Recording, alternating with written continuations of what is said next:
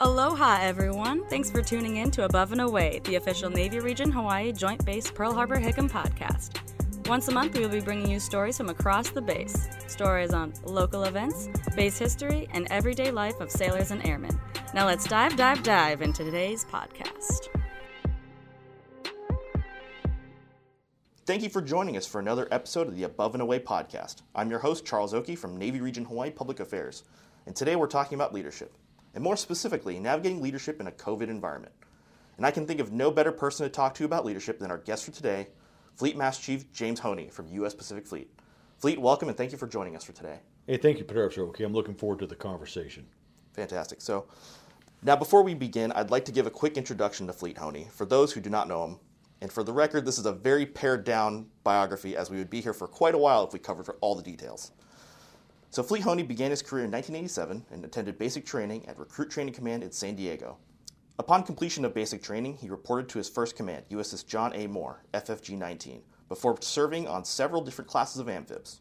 His first assignment as Command Master Chief was on USS Gridley, DDG-101. On the shore side, he served from San Diego to Annapolis, South Korea to Bahrain, including a deployment in support of the Individual Augmentee mission in Afghanistan. Fleet assumed his current duties as Fleet Master Chief of Pacific Fleet in January 2018. So Fleet, before we begin with the more in-depth questions, we're going to do a quick round of icebreakers just so people can get an idea of who Fleet Honey is. So first off, where's home? Home is here, Pearl Harbor. I live with my wife here on the Makalapa compound. So home is wherever my wife hangs up the curtains. Gotcha. And favorite sport and sports team? Football, Oklahoma Sooners. Gotcha. How's the record going? I haven't been paying attention to much football this year. COVID year is a strange year for all the sports that we're watching, and football's is not immune to that. It's been a strange year for football seasons. It's definitely going to be in the record books, one with an asterisk, but Absolutely. Still entertaining. It's great, to have some connection back to life without COVID, and so I'm glad that we still have the opportunity to relax a little bit and enjoy a sporting event. Gotcha. Favorite food? I would say probably just about anything Mexican food or sushi. Good choice. Can't deny that one. Favorite song? Oh wow, I don't know if I have a favorite song. Anchors Away. I love that one. As expected with Fleet Master Chief. Yeah. Favorite duty station location, not specific command. Well, if you were to ask my wife, she would tell me that it's Long Beach, California, because that's where I met her when I was stationed on board John A. Moore. But seriously, if you're going to ask her what was our favorite duty station for us to be together, it was in Korea. We really loved living overseas. That adventure and the culture there is just wonderful. It's a wonderful culture, great food, and we really enjoyed living over there. Awesome. These next few questions are big ones among sailors. Pacific, Atlantic, or overseas? Overseas. That was quick. I'm assuming your Korea answer had something to do with that, absolutely. Yeah. If you had to choose top, middle, or bottom rack, I know you don't really have to choose these much these days, but if you had to. Middle rack.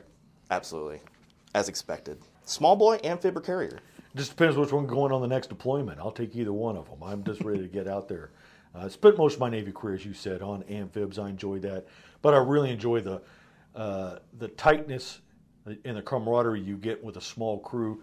But, man, how awesome it is to be on board an aircraft carrier. I mean, you are, the master of the seas out there on that. So any one of them, whichever one's going on the next deployment, put me on her. Gotcha. If you had to bring back a uniform, would it be Johnny Cash's or Dungarees? Wow.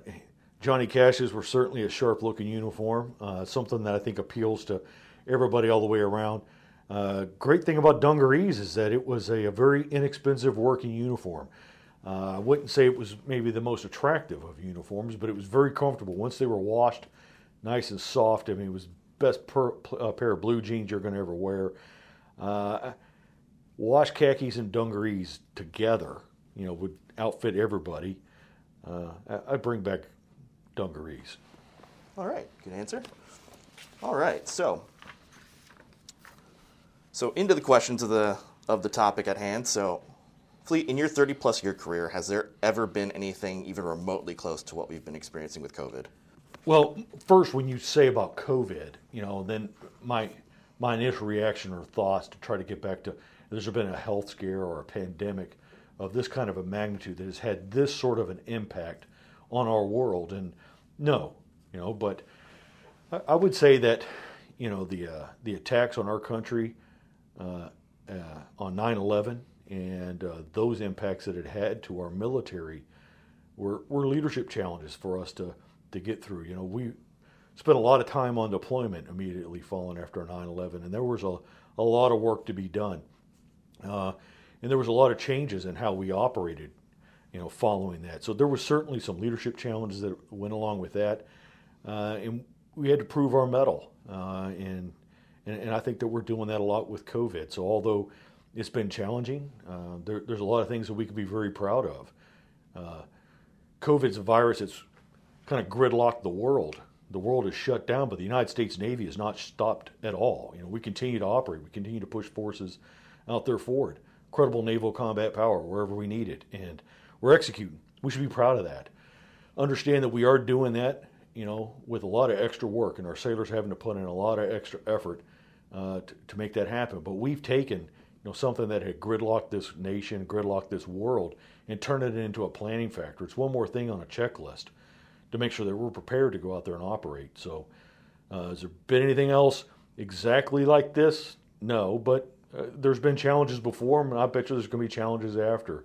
But I know that the leaders we have today and the leaders that are going to be here coming tomorrow are going to be up to that challenge. Gotcha. And so you're speaking about leadership challenges that we've experienced throughout this year, but that are similar to ones of, unfortunately, past events. Is there anything that you've been seeing so far this year specifically? And then has it changed from the beginning of the year when COVID was kind of this thing we'd heard about but not really seen to, the height of the pandemic, I would say, in the middle of the year, and then to now? So I do believe that there have been a lot of leadership challenges. One of them I know for sure is being disconnected. One of the important things that we kind of judge ourselves as leaders is our ability to connect and relate with those that we lead, and being disconnected from them makes it extremely challenging. A lot of the success that I determine, in my leadership is my ability to connect and have trust, with the sailors that I'm leading, and them having trust in me, to do the best by them, and not being able to connect and see each other face to face has made that a challenge. Additionally, I think a leadership challenge, and for all of us, and being masters of ourselves, is that we've had to spend a lot of time alone, be that in a quarantine environment, in ROM, whatever that may be. And leading ourselves and being masters of ourselves is a challenge, and you can see that exhibited in sailors that are going into a pre-deployment sequester or directed ROM or into a quarantine. And some folks, attack that issue going into, that period of aloneness, as if they would just, they would just sleep and let it all be over with when they get done. And they don't want to wake up till it's over with. They want to go in there and escape, from that moment. Be that through video games and, a six-pack of beer, whatever it is that they want to use as a way to escape from this whole process. Then there's others that attack this, and what they want to do is they want to make sure that they achieve some goals while they're in that. And they want to come out better prepared, and they want to be more focused when they come out on the other side of that. And you can recognize them there because they're going into a quarantine with books, with kettlebells. They have a plan. They plan to attack this and come out on the other side of this more focused and more prepared and ready like they need to be. And I think that if you attack it in that second manner, then you're going to come out healthier and more focused. Fleet, you mentioned that sailors are being affected by having to ROM and sequester and quarantine and kind of being alone in the aspect of having to deal with COVID. Do you find that that's affecting the cohesion of the fleet team? If that makes any sense? No, and I don't think it is. I think it certainly could, but these were already established teams before they went into a ROM sequester period. And when they come back together, they're excited to see each other again. And sailors are excited to get back after, the business they have at hand. They're super excited and they're motivated to get after that business. And once they come back together, yeah, they're old friends in no time. Gotcha. And so, as a seafaring service, we are the U.S. Navy. Do you feel that COVID's affecting the fleet differently compared to our shore-based counterparts? Because as you know, the Navy is a seafaring service. However, we do have shore-based counterparts such as the Seabees, the Corpsmen, all of our shore-based installations. So do you think those are affecting, the COVID-19 is affecting them differently? So I don't believe that it's affecting our deploying sailors any different across the board, whether they're based on ships or submarines, or if they're going to be based ashore while they're on deployment. The same requirements are going to be placed on them, that they're going to have to go under pre-deployment sequester, leave their families, and then deploy forward. And how they're all handling those challenges are pretty even across those boards. Now, once they get on board the ship, it becomes a little bit more challenging, or submarine, because they're going to have to continue on with some changed behaviors for social distancing and everything, so that they can protect one another until it become homogenized and then everyone's the same again. You can remember the first time you went back on board your ship and you hadn't been underway for a long period of time, and as soon as you do, that deployment crud starts creeping around that ship. The difference is, if you're not careful, that deployment crud is COVID-19, and that is not something we can have. So we're going to have some continued precautions just in case we were to have one person, outbreak at the last minute that we weren't anticipating. So that part on board ships and submarines is a little bit different than our shore sailors are dealing with. And then our support sailors that are back at headquarters or back here in rear support like myself, we are also having to deal with other challenges. It's affecting us all a little bit differently, but not to the point that we all don't understand and recognize what one another's sacrifices are. So back to the shore sailors, because this is kind of a new thing that's kind of spawned from COVID-19, is the fact that sailors are teleworking now. Do you think this has a place following COVID-19? I know that a lot of units are kind of as if their sailors are able to, having their sailors work from home. Do you think this is going to stay, or do you think this is going to go as soon as COVID-19 is over? I think that telework will continue to have a place where it makes sense and it doesn't detract from unit cohesion. Again, part of our ability to work together strongly and tight is our ability to be cohesive, to relate with one another. So there's going to be some challenges there, and I'm afraid I'm going to answer your question. It's going to sound like double speak, but it's a question that is there's none of us specifics to it to say that that sailor's going to be able to telework and this sailor won't. I just couldn't tell you that for sure right now. Mm-hmm. But I do believe that there's going to be some opportunities where telework makes sense, and we're going to need to continue to do that. Okay, gotcha. So with the holidays right around the corner, what should leaders be doing for their sailors? I know that the ability to go on leave has been announced, and so sailors are able to go back home. But is there anything else that leaders should be doing for their sailors? Well, first and foremost, is to your point, is affording them the opportunity to go home on leave, for them to recharge their batteries and refill their cups with family and with loved ones where at all possible. Where not possible, or with sailors that choose not to, we need to continue to check in with them, make sure that they're doing fine, find other things that we can be doing with inside the command so that we stay connected and we know what's going on with one another.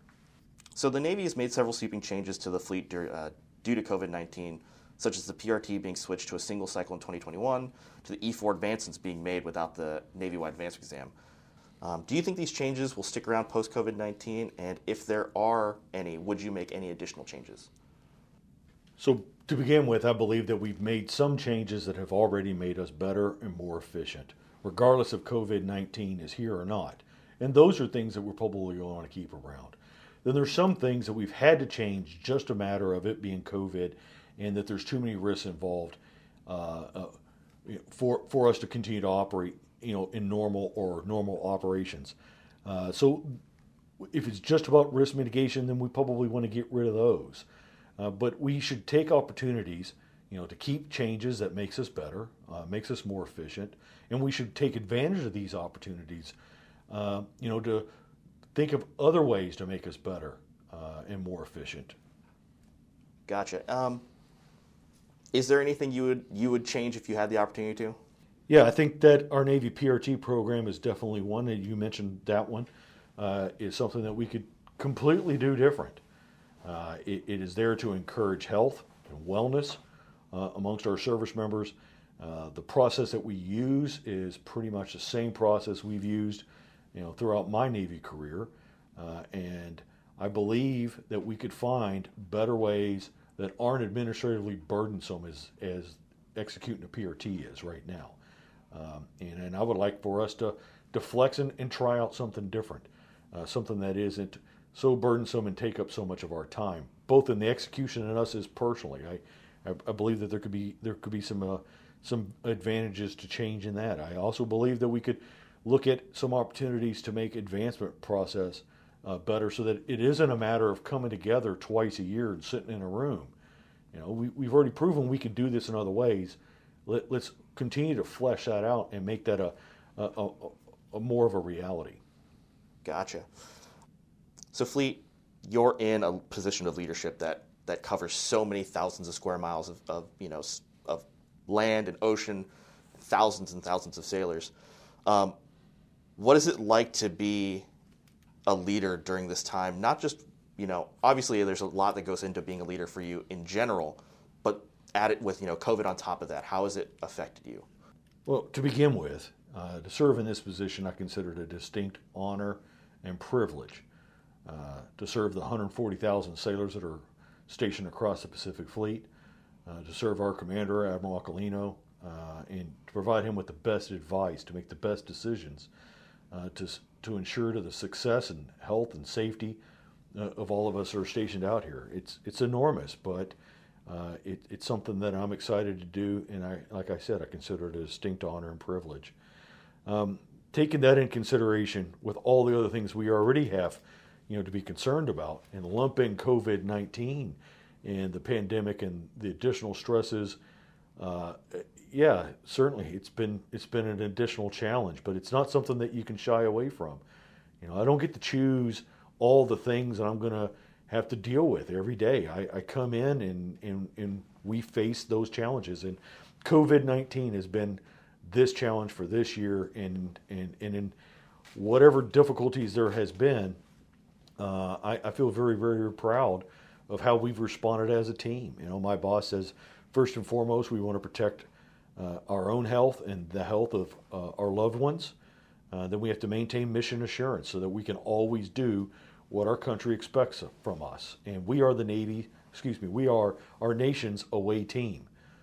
So we're going to get called to go out there and deploy and operate forward. And we have to maintain mission assurance. And then we cannot be the cause of the spread of this virus. We can't spread it any further. I've been extremely proud, of how our Navy has responded to this, and how the sailors in the Pacific Fleet continue to respond. Back to the leadership thing, what are you seeing from leaders on the deck plates that has, they've really helped make changes or help facilitate, maintaining the mission or maintaining any function that, has gone away due to COVID? How are you seeing leaders kind of flex to get around these challenges?